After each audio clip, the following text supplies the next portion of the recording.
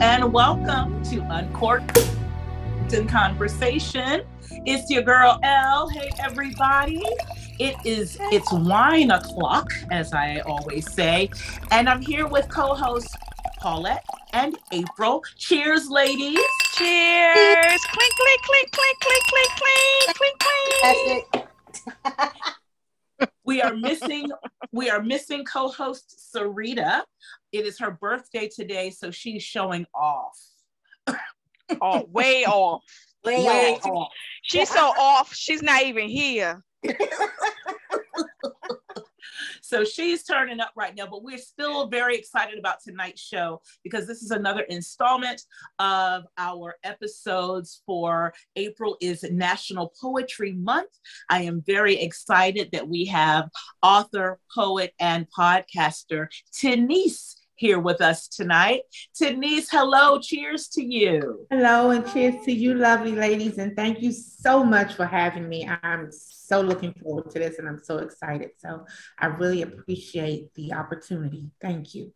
Wonderful. We're so happy you're here. We normally each have some type of beverage, whether it be wine. UnCorked is we normally have wine. However, we can have any beverage of our choice. Didn't know if you brought one, but I'm going to go around the horn and find out what we're each uncorking on if we chose to uncork tonight. So Paulette, you're first. Well, I'm back to water. I'm gonna be a good girl. I'm gonna do water. Yes, I'm doing water. That's blasphemous. This is blasphemous. Well, what you Shame. drinking, girl? Well, you guys know that I'm on a diet. Oh Lord. So I'm drinking I'm drinking my diet wine, which is Prosecco. It is half the calories of Chardonnay. So I need to do an advertisement. You too? Prosecco. It's half the calories of Chardonnay. That's mighty good. Is it really? Or we just don't? No, it is. No, It is? Seriously. Seriously. I drink Chardonnay. A glass of Chardonnay is like 130 calories, Mhm. but Prosecco is only like 60 to 70. So I'm Okay. actually cutting it quite a bit. I Yeah, am that's really a lot. doing my body a favor just by switching, a varietal of wine, Mhm. a sparkling wine.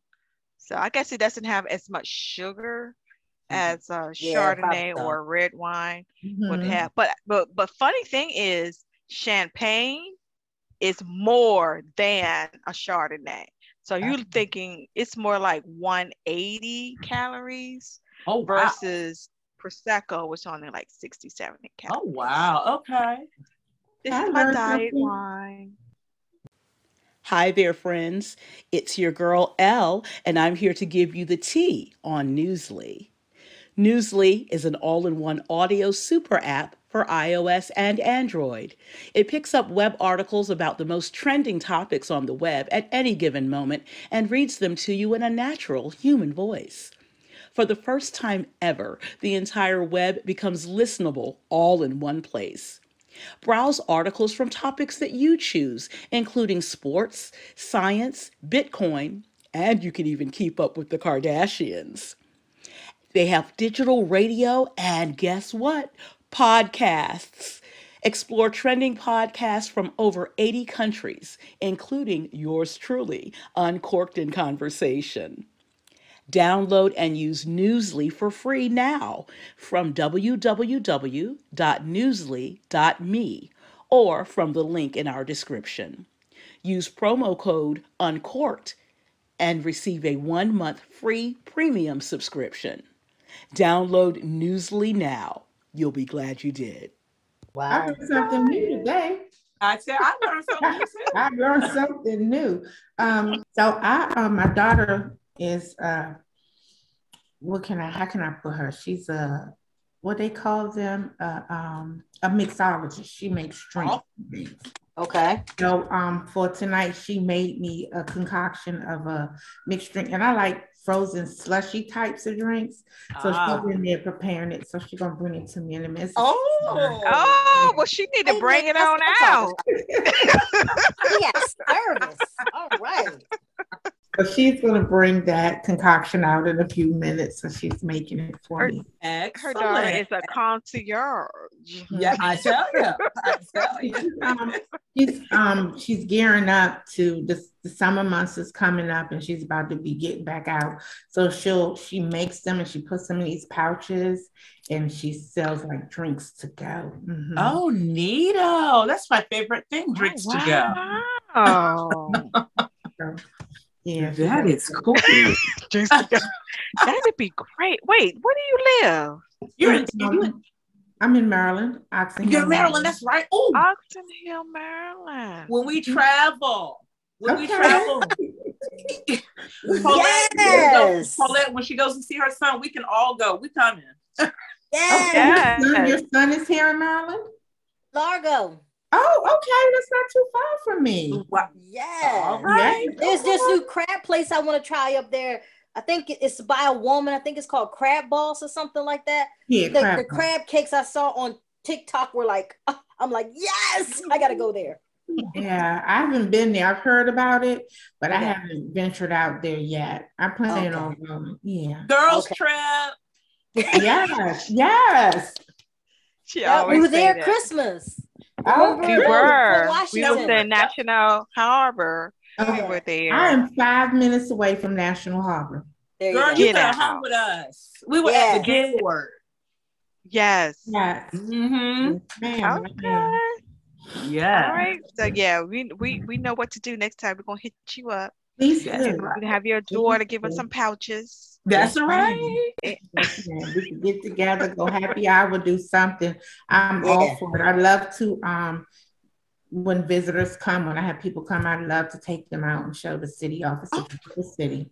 Oh, nice. It is. Yeah. All right. Sound like an invitation. This is exciting. We made a new friend. Yes. And line dancing. There's a lot of line dancing groups up there too. That's right. Yes. Yeah. Paulette got me into line dancing, so we're always going to events and such. So yeah. Well, she's always going. I've been to a couple. Okay. I've been to a couple too. Well, one. And I love line dancing. It's just that I don't know how to do it. And I keep saying I'm going to take some classes. I'm going to take some courses. Just haven't gotten around to it yet. Well, Paulette can send you. They all on YouTube, girl. All the dances are on YouTube. We're going to send you some stuff. Okay. You got it. All you got to do is they teach you how to do the dances. It's instruction. Okay. So you can learn all of them, honey. Oh, okay. Learn at your own pace. At your own pace. That's what I do. Yep. Take your time and just practice it over and over again. Yep. I be in here trying to do TikToks like that. So I'm like, I be like, let me see. My body don't even twist that way no more. We know the feeling. We're gonna jump in a second, but I'm with Paulette. I'm doing water. I've got Aquafina tonight because I'm not that lame. Paulette's lame, but I'm not that lame. But I had a liquid lunch, so you know. Yeah, with your BFF. There you go. Got to talk about that again. We're not going there. But I had oyster shooters, Denise, today. Mm-hmm. Okay. And it was my first time having them. I had never had them before. Were they good? Good. Love them. I think they're my new favorite thing. My old favorite thing was valet parking. It was my favorite thing in the entire world. My new favorite thing is oyster shooters, with valet parking being a close second. Okay. Help this child, Lord. Oh gosh. So tell us what these oyster shooters are. What are they? Oyster shooters are little shot glass with a whole oyster, a whole fresh oyster, and it's inside of either a shot of vodka or a shot of beer. That's how this place serves it, either or. And you get it, you douse it with a little hot sauce and throw it back. Delicious. Yes. Now, if you don't like oysters, I don't know what to tell you, but I love them. I can swallow them whole. I love them. I love them. That's me and Paulette's thing. Me and Paulette go out for fresh oysters. That's our thing. Okay. Yeah. Now, do you eat fresh oysters? Do you like oysters? Me? Denise, yeah. No, they too Okay. they too slimy for me. I can't. They're slimy. I can't they do are. slimy All I stuff. I just all I know is that me and Denise, we are the same tonight. We're the That's only one who's drinking, and we're the only ones that do not care for oysters. right. We say. Too funny. Too funny. So yes. But we're going to kick into our show tonight. As we get started, I first want to introduce Denise to our listeners. As you guys know, as I said earlier, this is our next installment in our April is National Poetry Month series. And we've got Denise, who is a passionate and prolific poet. She is an aspiring author and the host of Life, Love, and All of the Above podcast show. Denise works with licensed professional counselors, relationship/life coaches, authors, and anyone who has a testimony or story to share to motivate and empower people to become a better version of themselves. Denise is preparing to release her debut book, Pieces of Me, a collection of poetry of a woman's journey to overcome trials, tribulations, and learning how to simply be.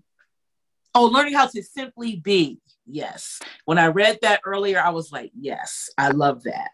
Denise, welcome once again. Cheers to you.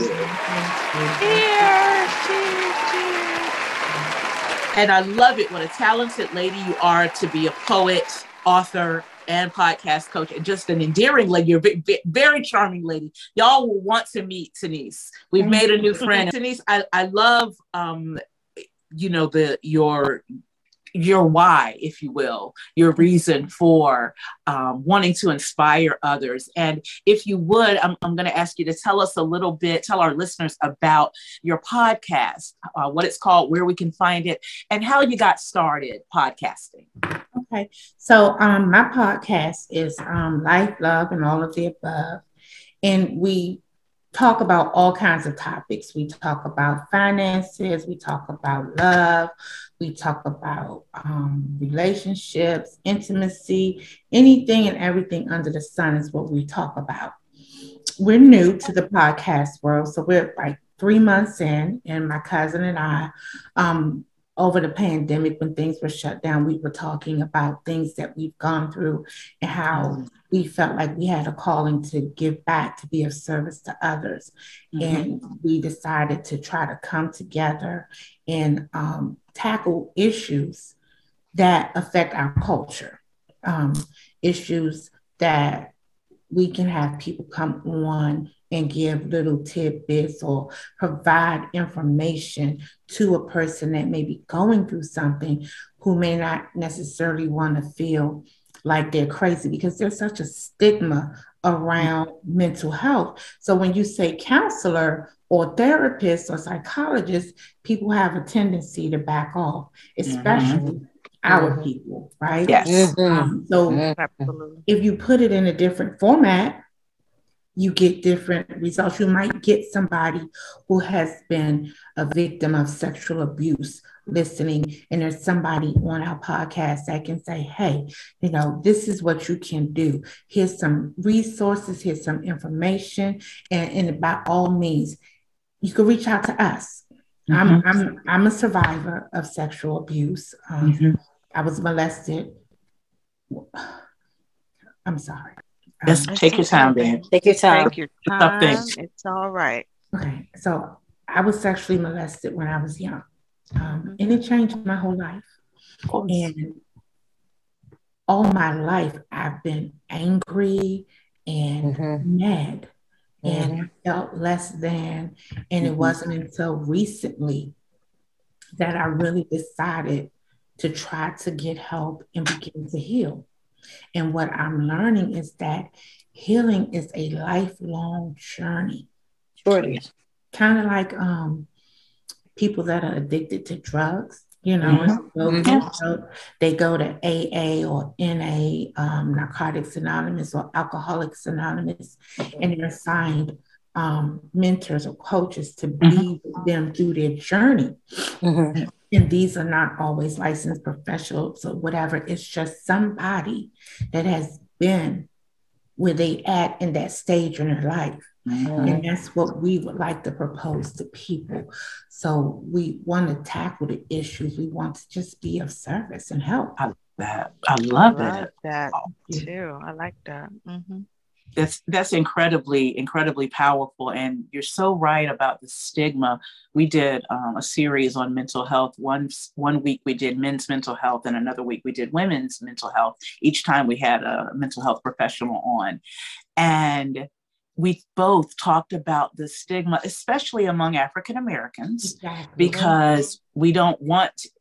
There's, we can be sick, we can have high blood pressure, we can have diabetes, but we can't say that we've got anything mentally or emotionally or wrong. Exactly. And that is the same as any other kind of illness, so it takes treatment. You go through recovery. There's an ongoing healing. You have to heal and nurture and care for your emotional well-being, your emotional self, just as much as you do your physical self. Because one thing about it, if you don't, that emotional stuff is going to start to affect you physically. So it's really all connected. Right. Yeah, the mental, emotional manifests in physical ways. So it's because it's all connected. Mental and physical, spiritual aspect of yourself, because it's self, it's you. It's all intertwined and all affects one another. So when one is deficient, it'll find its way into other areas of yourself. So I commend you on wanting to help people as you have helped yourself. Your journey has, you have helped yourself, and giving them a way that they're not alone in whatever it is that they're feeling. That they're not alone, and that you can have them have a place where they can talk and provide a safe place for them to talk and provide resources for them to go to help them through that process. So I think what you're doing is very important. I know that you're only 3 months in, but I think that as you grow, you will find your footing. You will find your footing, because it's a necessary need to let people know that they can go somewhere to be understood, and validated, that what they're feeling is real. And that, because that's the stigma that African Americans face, is that, they downplay it so bad. Oh, no, that's nothing. Oh, you're not crazy. You don't need to see anybody. Just get over it, And move on. That's what presents to us as though that is, but we can't move when we're so immobilized with that stigma. So I think what you're doing, I know I'm talking a lot, because I think this Prosecco was kicking in. It's good. But no, it's beautiful, and I'm there with you, April. My question is, what brought you to the point that you finally realized that you needed to get some help so you wouldn't be angry and all of that kind of stuff? What happened in your life to make you go there? My daughter. Your daughter? My daughter. My daughter she's now 22, but at the time she was, I'm going to say she was like 9th grade, maybe 10th grade. And we were having these issues. And because I was always so angry and mad, and with her being the youngest and the last one at home, because my middle child was gone away to college and my oldest daughter had moved on, she was feeling unloved. Okay. Right. And the critical point came when she had wrote me a letter. Oh, wow. And in the letter, she talked about how she was feeling and how she felt like she couldn't talk to me because I was always angry and mad, and that she wanted to kill herself. Oh my God. Yes. Oh my God. Oh, Jesus, I'm sorry. Ooh, It's okay. And that was all because she couldn't talk to you. I would say the only good thing about that is because she put that in a letter. Yeah. So she was still able Reached to out. express to her, even though how critical state that she was in, that she did send you or give you that Opportunity expression to of help. herself in a way that you normally would not have been able to receive it unless she was there, because both of you actually was in a state that you couldn't hear her because you're so angry, and she couldn't talk to you.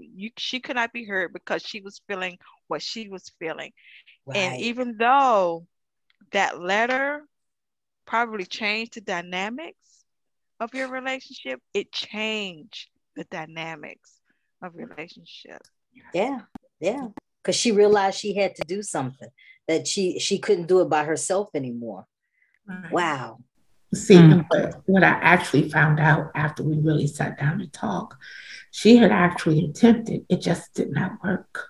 Oh my gosh. God. Oh my God. I thank God that she's here. I embraced her. I told her how much I loved her. I told her I was sorry. And that it would, I would be a better mother. And then it made me really look at myself, and not just how I had been raising her, but the other ones as well, because the anger that was in me, and it was the least little thing, and I would blow up. I had been struggling because, again, I didn't get any help. After the offense occurred, I got up, I went home, and the next day just went on. I didn't know who to talk to, how to talk about it. So it stayed in me, bottled up. And emotionally, I wasn't right. Mentally, I wasn't right. And I felt unworthy. And because I had a relationship with my mom, that I couldn't really talk to her because, for one, I was being what she considered fast. I was like 13 years old, and I was already told, you can't have no boyfriends. You're too young to have a boyfriend, that type of stuff. So I'm out sneaking around. Exactly. Right. And so I grew, and things just changed everything. So I was always angry. They could leave a top off the milk or a sock on the floor, and I would just go from 0 to 100 like that. Wow. And it wasn't even about the milk. It wasn't even about the milk or about them or anything else, because it just, some things act as a ripple effect. The sexual abuse was the catalyst, but there were other things that happened after that. One failed relationship after another, right? Having a low self-esteem, not feeling worthy, not even liking myself. When I looked in the mirror, I could not stand what I saw looking back at me. Wow. So it was just a lot. And I had to, in order to save my daughter, I had to do something. Wow. I had to get my life in order. I had to become more of a loving mother to her. I had to be open to be able to receive whatever challenges and issues she was going through as a teenager, because it's not. Yeah. And not having someone that you feel like you could talk to help navigate it without being screamed at or fussed at. It's a lot. And if it is a lot. And if the one person that's supposed to protect her was the one person, not knowingly, but was the one person that was hurting her. Right. Yeah. And it's interesting because you mentioned that the sexual abuse for you was the catalyst that created a ripple effect in your life. And one thing that stood out to me that you said that caught my ear, because I used to hear this a lot. I myself was also sexually abused, and at a very young age, starting at the age of 3. And it was for a number of years, and it was a family member. And I don't talk about it a lot. I I don't know, compartmentalized it in many ways growing up. So when you are so open to share your experience, first of all, just thank you for the transparency, for being vulnerable and able to just talk about that. It's a tough thing. So I can completely understand the emotional feeling behind it. You mentioned that your mother saw you as being fast. You know, if our mothers or our older women that were responsible for us coming up, if they could have recognized that there was something broken in us that impacted us and caused us to be fast, you know, if they could have talked to us about that and gotten out of us what is wrong, seeing it as something wrong rather than seeing it as something we're doing wrong. Because then at that point, you decided to be sneaky because no one wants to be called fast. You know, we don't want to hear that. So because whatever is broken in us is broken, that feeling of worthlessness that we have is not being addressed. Right. You know, we're being condemned for it. We've already gone through this horrible trauma, right? Right. And then now we're being condemned for the collateral damage that's happening. Out of that. Right. Yeah. Yeah. Yeah. You know, and that's just sitting in our history of the way that we were brought up. You know, you don't talk about those type of things. You know, you deal with it in the house, and I think Tyler Perry in his plays, when he talks about that, is just the ultimate thing, because if you don't talk about it, how do you break the cycle? Absolutely. How do you break the cycle if you don't talk? That's right. And it becomes like it becomes almost accepted, especially when that type of behavior has been done before. Maybe your mother, grandmother has already experienced that.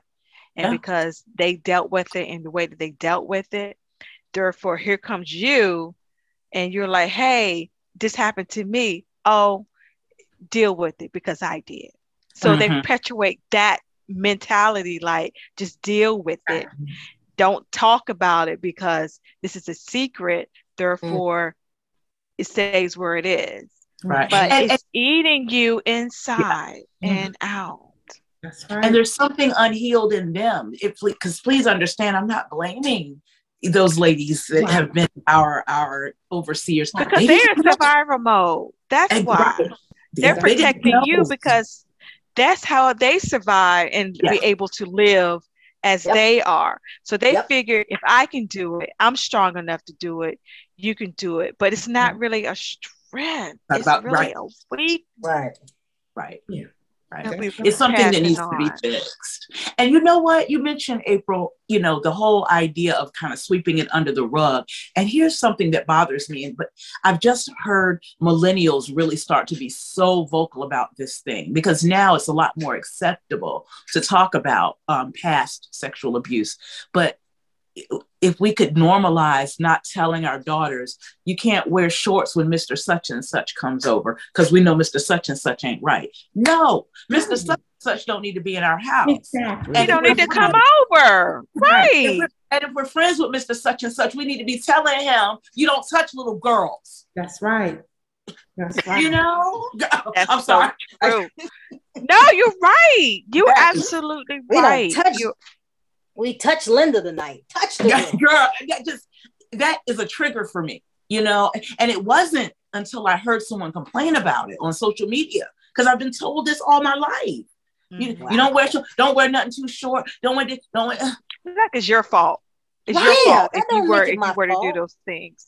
Right. If you wear those short things and short dresses and you looking loose, that's your fault. Not the fact that the guy is a freaking pedophile and he's trying to touch you or molest you. It's their fault, but you're still letting this person come around your young daughter and sometimes men, boys. Okay, you're still allowing that environment into it's supposed to be a safe place. Your home. And not only are you allowing him, but you're blaming your child. That's what I'm saying. You in this safe place, your child is not safe. It doesn't give them security. Right. And so you blaming this child to act and be a certain kind of way just to appease this person over here. Right. Exactly. Exactly. That's where we falter. That's right. Exactly. Or you tell them Yeah. go upstairs and stay in your room and you can't come down until it's gone. No, they need not to be nowhere near you. I don't want to see you within 10 Why feet are you of my dealing house. with this character? Right. Yeah. And I don't care if he uncle, brother, cousin, who he is, somebody needs to be checking him because it's not okay. And we should not be we just shouldn't be allowing them to be around. Right. Yeah. Exactly. Yeah, I'm kind of glad that, back in the day, I think they referred to it as being taboo. So they capped that whole lid on that. So I'm glad they took the lid off and let it all out so that the dynamics of it all can change. So now if Uncle Tim do touch you, the child now knows, come and tell me, and we're going to do something. Well, either your daddy going to get Uncle Tim or the police going to get Uncle Tim, but somebody going to get Uncle Tim. Exactly. Yeah. Right. Yes. Exactly. Yep. There's consequences and repercussions to any action, especially that. Mm-hmm. Yeah. Wow. It is so true. Yeah. Now you shared some quite a bit of information with us about your evolution and what you've come from to be where you are. And speaking of your book, Pieces of Me, this is your debut book. It sounds like it's personally inspired, a personally inspired work. If you would talk a little bit about that, talk about the trials that you have, other trials that you've made it through, or anything else that you've used to incorporate into this work that you were able to breathe through to bring to life in this work. Okay. So as I stated, it is personal. After I was abused and I went through a period of darkness, that I always call it the darkness set in. And there's this thing that, God will take what's meant to destroy you and he'll turn around and make it for your good. Because I had no one to talk to. I didn't know where to go or how to reach out. What was going on inside of me began to come out in words. So I've been writing poetry for a long time, right? I would cry and write. And I was in a space sometimes after I would finish writing and I'd look at what I wrote and I would be like, oh my goodness, that came out of me. Right. So, and everything was always so sad, but that's because that's what was in me. In you. Yeah. Exactly.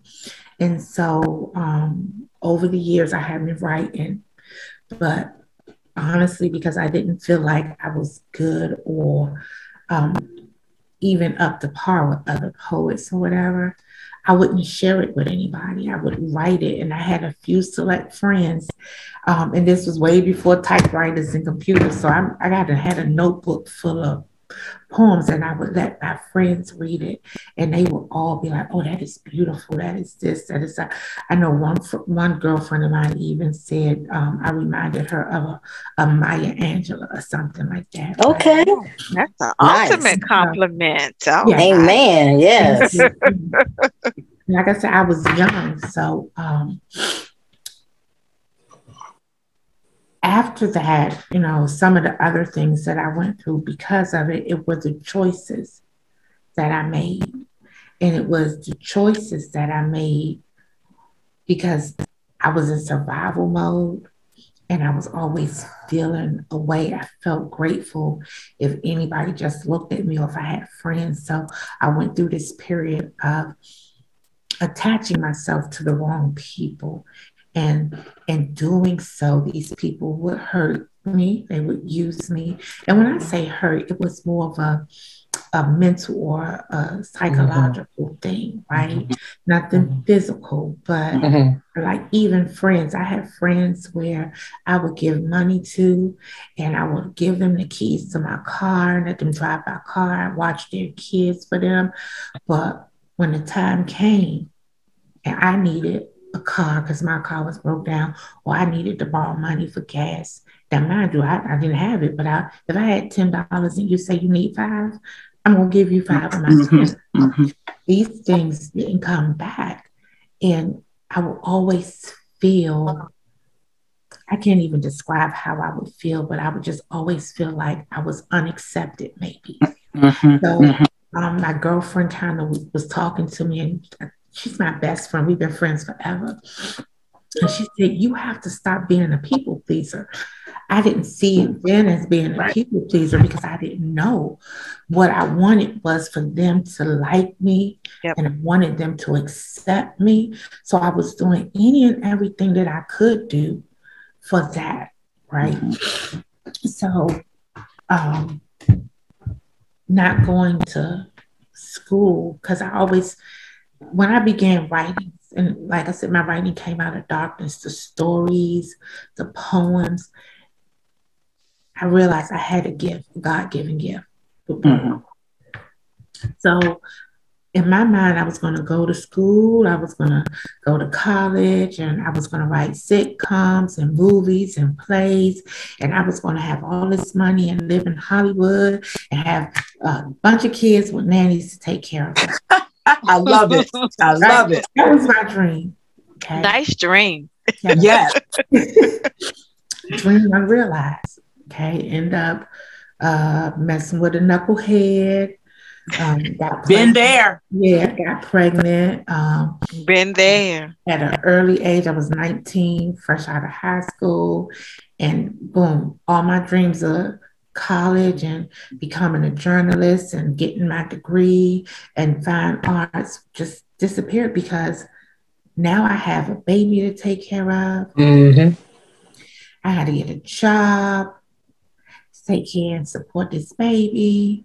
So that's another hurt, another disappointment, another strike to why I'm angry. Because now I feel like I can't even live, my dreams out because I made another, not that my child was a mistake, because she's the best thing that ever happened to me, right? She may have been my lifeline back then because even then I was still feeling unloved. And I used to think if only I just had somebody that could love me the way I love them unconditionally. And voila. So I think in ways God answered my prayers because now I have my own baby doll that I could love on. And of course, she would always love me back. Yes. Right. Wow. And I hear you. It's such a familiar sounding experience. I feel like we're programmed sometimes because we've got this order of life that we're supposed to follow, right? And in our minds, although your child is not a mistake in any way, but in your mind, there was some sort of failure there, or at least an interruption, something that says, I can't fulfill my dream because I interrupted the flow of life by having a baby. And that is so untrue. I hate that we're programmed. Our generation was programmed to believe that we can absolutely continue to follow our dreams. It may look different. You might have to write a poem a week, a poem a month, whatever, but you can still live that dream and be a great mother to your child. So I hate that we get programmed that way and then we sacrifice our gift. But you came full circle because you didn't let it die on the vine. Exactly. It was still there very much in me. I do regret though, because I've spent like the last year or two, because I had a notebook and I had started the processes of typing them onto a computer so that I can have them electronically.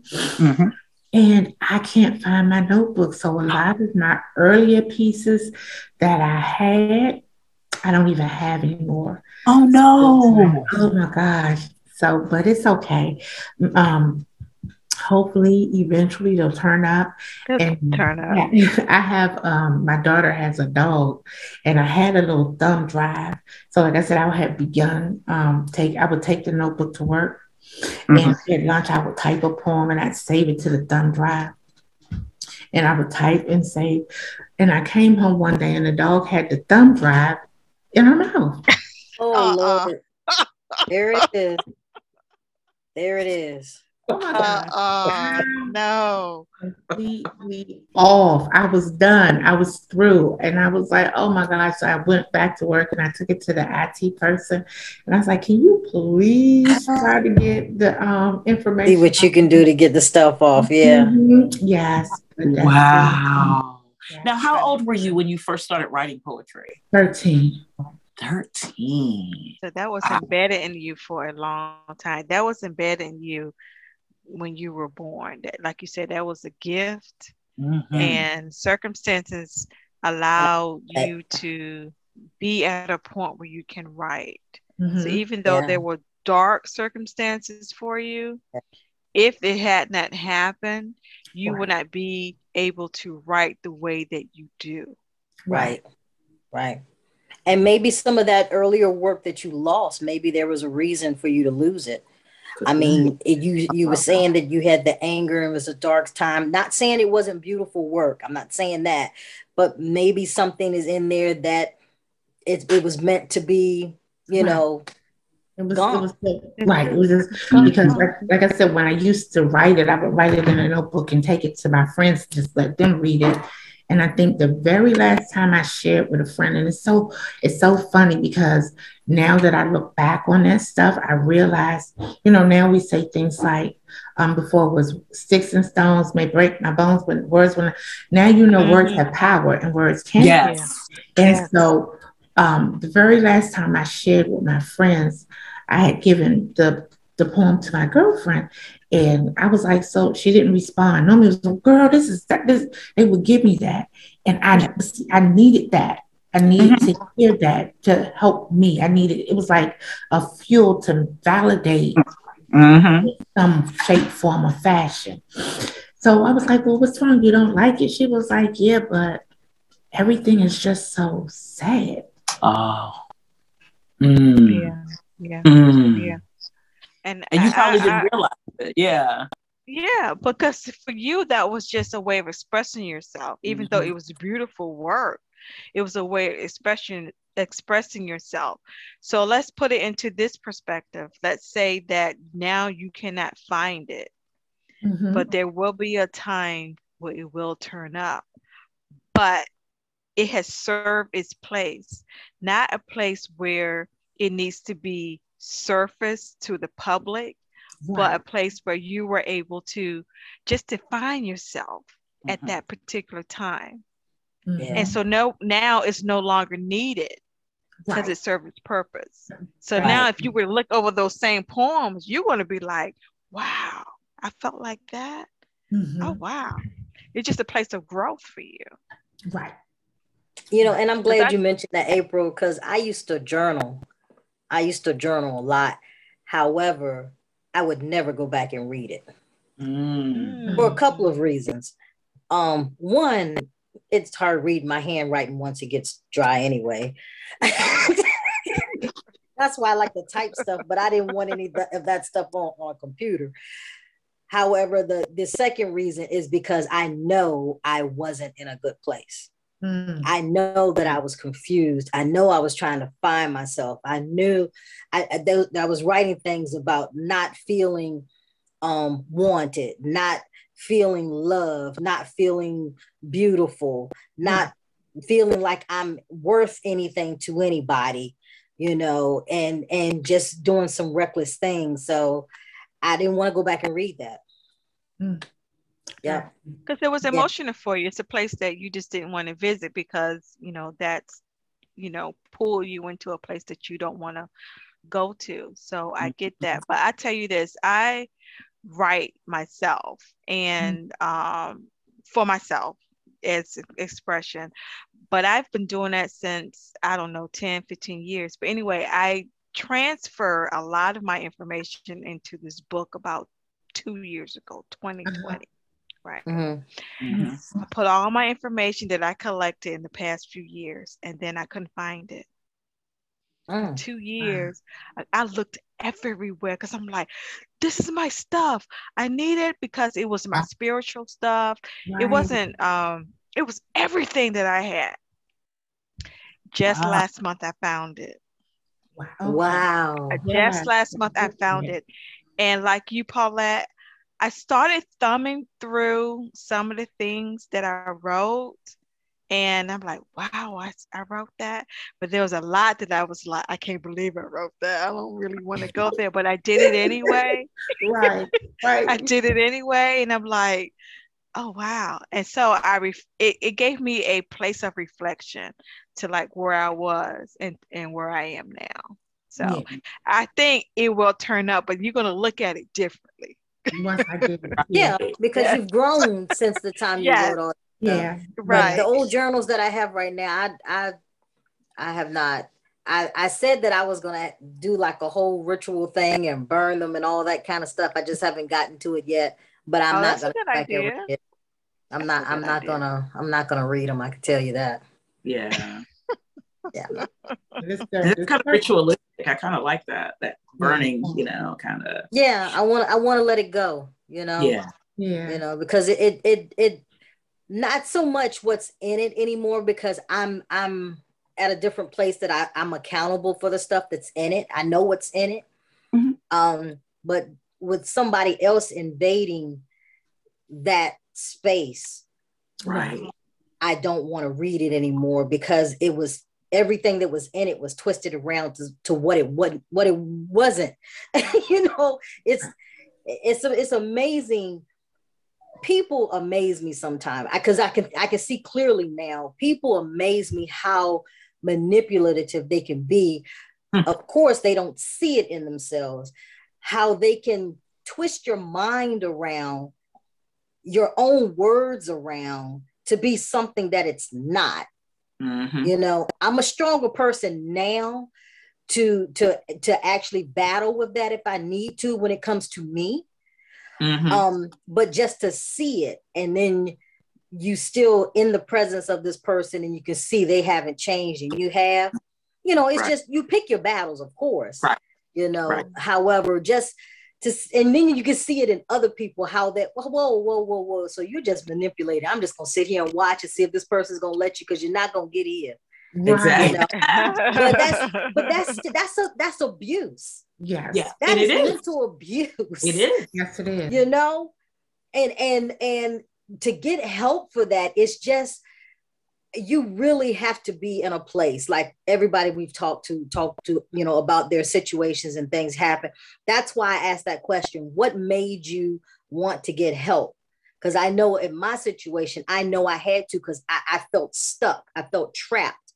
And I had to get some help to get me out of it. I still didn't make all good decisions. We don't, because we got to learn from them. But there's always, it's like, I hate to say you hit rock bottom, but Yeah. for lack of a better word, that's kind of what it is when you realize you can't do it, for yourself. Mm-hmm. Yeah. I agree. That's and if it has to be, if it's not going to be a therapist, if it's a life coach, whatever you want to call it, I don't care. Talk Girl, to let me tell someone. you, my Just best talk to therapy. someone. My best therapy comes from y'all and my other best friend, Kim. But yes, I'm so serious. My friends are, because first of all, I've known these ladies so long and I'm real crazy, and they just accept it. Like, it's okay. They accept all of me, flaws and all. All of her. Yep. All of it. But No what's judgment. funny? For a long time, I didn't think my friends actually accepted me and all my flaws. Right. Yeah. You have some friends that are like that. Like, I think I had one friend who almost saw me as like a project, like I'm gonna help her, right? Oh. And it was, she was beautiful soul, but I always felt like she saw me as like her project. Like, wow. If we were to go out, granted, I had children, and I took a job. It wasn't a career, but I took a job so that I could pay bills, so that I could be able to take care of my kids. So there was a period of my life where they could go travel and hang out and do stuff, but I couldn't. right? Mm-hmm. They would be like, well, come on to go. I'd be like, no, I don't have nothing to wear.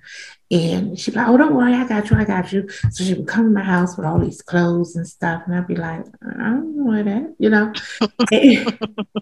And I think a part of it was pride, Yeah, right? yeah, could have been, yeah. You know, I didn't, and you know, I'd be like, okay, so when we get out, she's like, well, don't worry about it, I got you. And there would be actually times when I would go out and I would be okay because I had, and I'm like, no, I got it. Or I would try to be like, because you know, they were always, well, we got it. I was like, okay, this time it's on me. No, no, no, no, no. Let me, right? Let me do it. I know we got into it one time. I said, look, if I say I got it, Exactly. God. just Exactly. let me, because I want to feel like, you know, like I said, I think maybe more of it was pride because I didn't always want to feel like a charity case. There you go. Right. There you go. Not a There you go. product, but a charity case, right? There you I go. didn't want to feel like that. And that's how Right. that's what I felt like at times were like a big old charity case. So. I can understand that. Yeah. So I want to ask again about Pieces of Me. First, let me ask, do you have a release date set? I'm looking at May 15th. Beautiful, May 15th. So it'll be available. Soon, right. I was trying to be honest, I was trying to have it released this month. Uh-huh. I kept going back and I am the reason I hold up because I just kept feeling like, because like I said, I was looking for the older poems because I really wanted it to be a real reflection. Because there was a period of time when I did stop writing and then I picked it back up. So I kept thinking, it's not enough, it's not enough, it's not enough. And so I guess God was like, I'm going to have to show you that what you have is enough, because I was on Amazon and I was, you know, I have a Kindle, so I go and download books to read and stuff. So I ran across somebody else's book, and it was a book of poetry. So I was like, it looks interesting. And I wanted to read it. So I, you know, do the sample first. And so I look at it, and the book itself is maybe like 55, 60 pages long. Oh, okay. Like, oh, okay. So yeah, because a lot of pages. Yeah. Right. Short. It's kind of short, right? Yeah. And I've seen poetry books that are 200-300 pages long, 18 chapters. So I was like, okay, God, I hear you. So I guess I needed to see you don't have to have no 300-page book of poetry in order to be effective or get the word out. So I said, okay, let me stop. Let me go back and just proof it, do the edits, and get it out there. And I thought, you know, because like I said, I thought what better time to have it released than National Poetry Month. Right. Me and my own hang. I was like, no, it's not enough. I'd even started asking, you know, other people that I know write poems, well, do you want to include some of your poems in my book? And my girlfriend had to tell me, she said, no. Right. She said, because it's your book. Why are you including other people in your book? Because I wanted more, right? Right. And that's just what she said. But your book is titled Pieces of Me. Right. That's about you. Yeah. Good girlfriend. Yes. Okay. Yeah. Yeah. Good girlfriend. Right. He was like, wake up. Right. It's about you, girl. And all I was thinking, because I had even put in the foreword and stuff, I said, you know, all poems were expressly written by me except where otherwise noted, because I was like, I gotta have more. I gotta have more. I gotta have more. So it was in that spirit of wanting to have more that delayed me. Okay.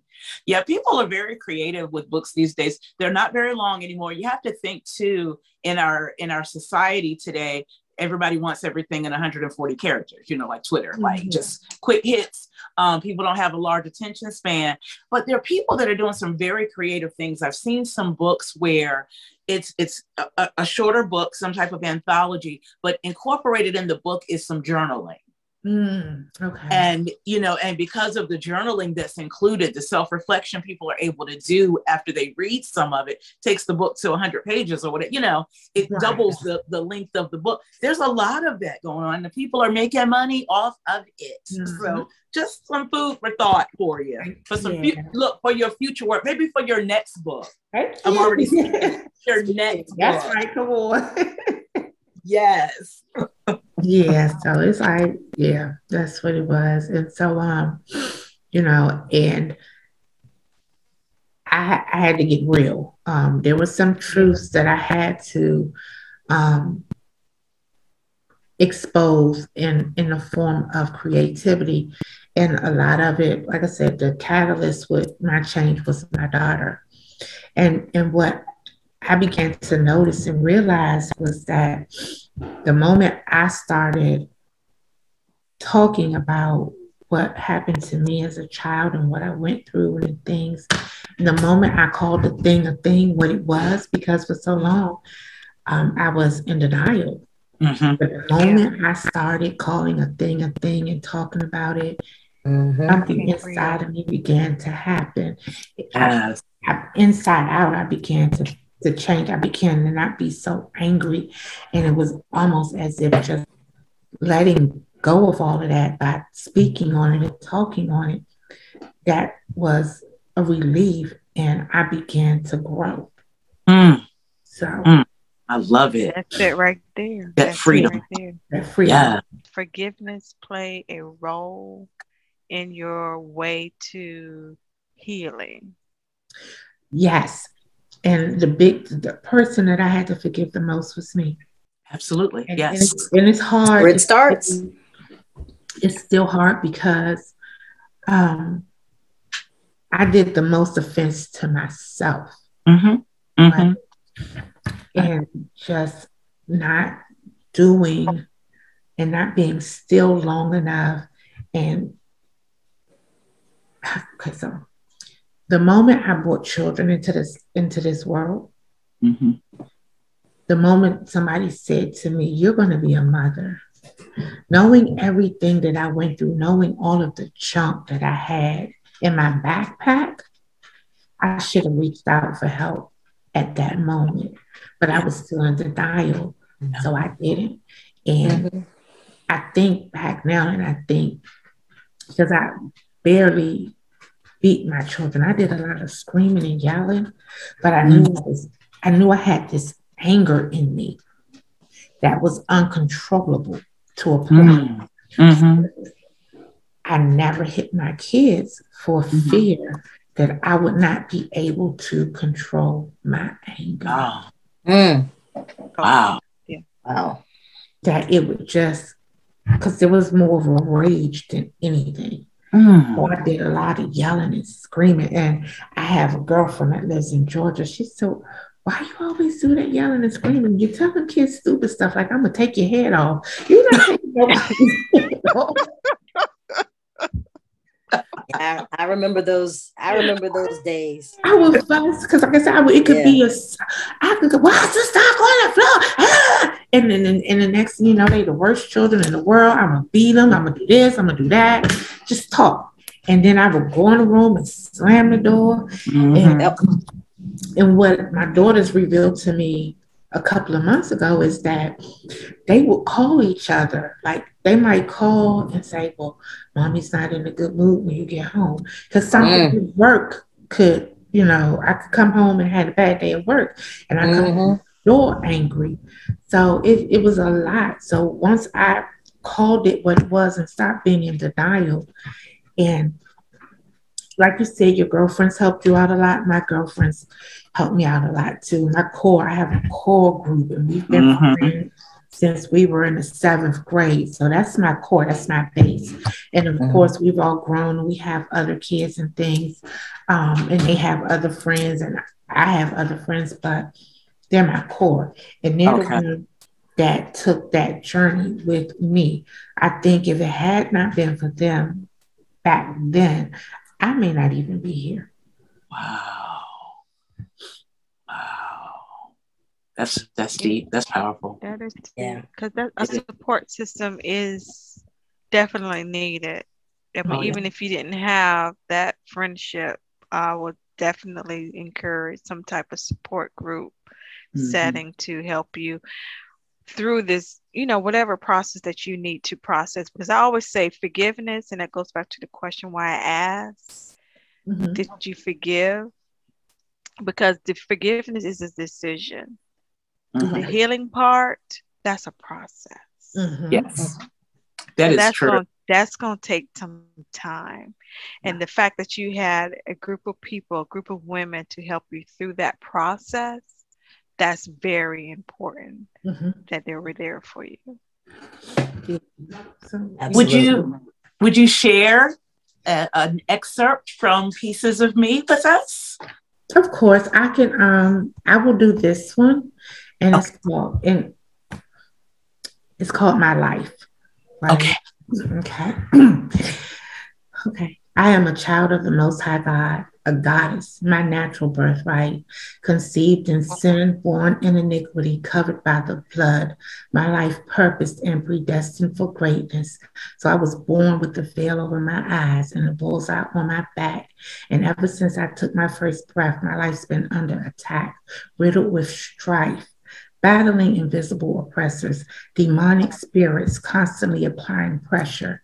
And I'm not going down easy, please believe me. I'm scratching and kicking every step of the way. And if you read between the lines, you'll hear some of the realest I have to say. There's something special about a person who overcomes everything meant to destroy them. But God, even when I'm losing, I'm winning, I'm prolific. And Satan's failed attempt to destroy me, he made me wicked, standing on God's words with the faith of a mustard seed, armed with an arsenal of adjectives and adverbs. It is written, God purposed it, so shall it be. And I'm coming for everything the devil tried to steal from me. All right. Amen. All right. Girl. Let the church say amen. Amen, honey. Amen. Amen. Yes. I felt that. That's beautiful. Yes. Oh. Thank you. Please do an audio book because you have that voice as well. Please do an audio. Oh my God, that's your next step. When your book comes out, you need to do an audio version of yourself reading those words, because that's it, darling. That's it. Yes. To hear the passion behind, girl, when she says I am prolific, like when I read that in her bio, like in your bio, it just gave me chills. I was like, you don't hear people say that. It just, So when you said it, just, yes, that is. I like when she said, I'm not going down easy. Honey, believe me. I'm fighting. I'm kicking. I'm scratching. You're going to get all of these with me when I'm going down. If I go, look, you're going to have a hard time. Like, that one was hard to put down. I'm fighting. I'm fighting. That's right. That's right. Woo. They're going to be like, shoo. Wow. No. That was real. Right. Thank you. That was real. Thank you. We are looking forward to your book being released May 15th. I'll definitely be getting your book. We'll definitely be getting your book. We also, and I'll be in touch so we can figure this out too. We are looking to do a giveaway of 5 of your books to our listeners. And listeners, here's what we're going to have you do. And I'm going to do another video so that you guys can, or do a video to kind of remind you guys of what the parameters are. But all you have to do is leave us a message on Anchor, where our podcast is housed, and just leave us a voicemail message. And please use the title of Tenise's book, Pieces of Me, and tell us what you enjoyed about tonight's show. And the first 5 people to do that will receive a copy of Tenise's book. So very excited for you, Tenise. Eager to read your book. Thank you. Absolutely. And I hope we didn't make this too sad, because sometimes people want bubbly.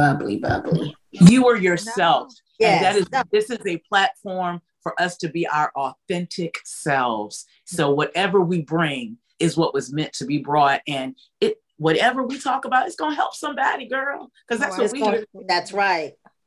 Yeah. Because one thing about even though we talk about the bubbly, it's not always bubbly situations. Right. We get serious when there's time for us to be serious. And this was kind of it was serious subject, but we had fun with it. So it's not like it's, people going to get out of it what we bring them. That's right. And I thought what you brought to the table is something that's worthy to be talked about. Thank you. Yeah. Right. Absolutely. I agree. And what? The ending of her story is not over yet. But at this point is the positive. She's gotten through the darkness to the positive. So the waiting for the transition to the next level. What's that? Right. What that look like? Like she said, it's gonna help somebody because everybody has been through something. That's you know, even everything that you said even touched me, even though my past wasn't like yours, but still, it's an adversity that I got over. It's an adversity that you got over.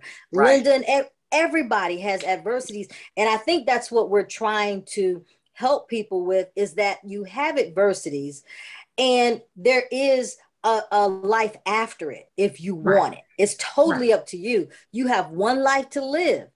And if you want to be happy in it, it's up to you to be happy in it. No matter what it looks like. Exactly.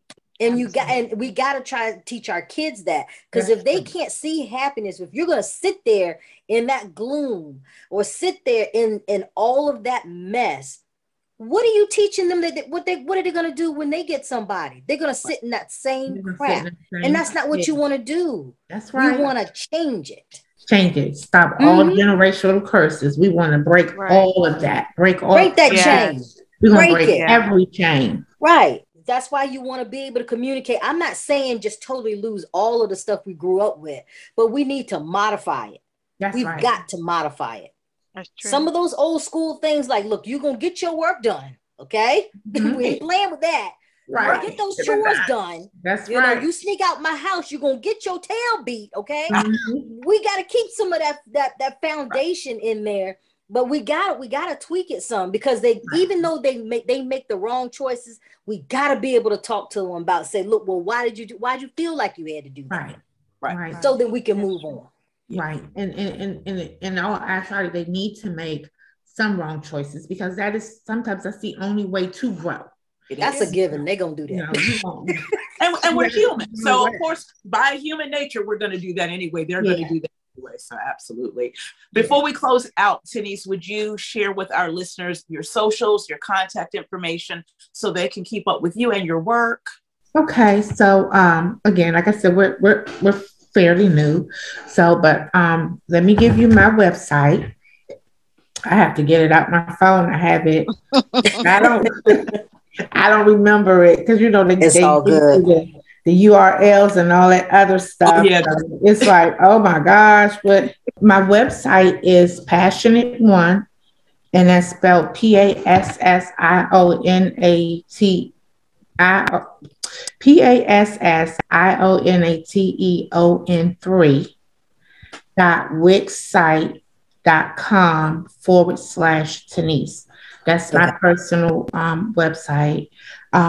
For life, love, and all the above, it's www.lifeloveandabove.com. Our podcast is on YouTube. We do it every 2 weeks on Saturday, so it's bi-weekly. And the YouTube is, I don't have the URL, but if you go to YouTube and you type in Life, Love, and All the Above, will pop up. Right. I have a Facebook group called Life, Love, and All the Above on Facebook. And I also have a page on Facebook called Life, Love, and All the Above. Excellent. And that's for the podcast. And we're going to locate you and make sure that we follow you on everything and share also our information with you. And we'll each be sending you friend requests also. Yes. So please, when you see my name pop up, please accept my invitation. Because I'm going to be waiting for y'all to say, I'm coming to DC, we're coming to Maryland, so we can all get together. Yes. Since the world done opened up, we ready. Yes. That's right. Tell your daughter to make them drinks for us. That's right. I want them pouches. Yes. Well, thank you again so much, Tenise, for being our featured guest tonight. It was a true pleasure once again. Thank you for having me, and I appreciate the opportunity. And of course, I look forward to having all of you beautiful ladies on my show. Yes, absolutely. Yes, we need to stay in touch so we can make it plan. So we can make it happen. Yes, ma'am. Yes. And to our listeners, thank you all for joining us tonight. Thank you all for listening. And remember, as you go through the rest of your week, Please be sure to stay uncorked and wind down. Thank you for listening to Uncorked in Conversation. This podcast is co-hosted by Linda White, April N. Brown, Paulette Irvy, and Sarita Bostic. It is produced and edited by April N. Brown. The music is by Ben Sound.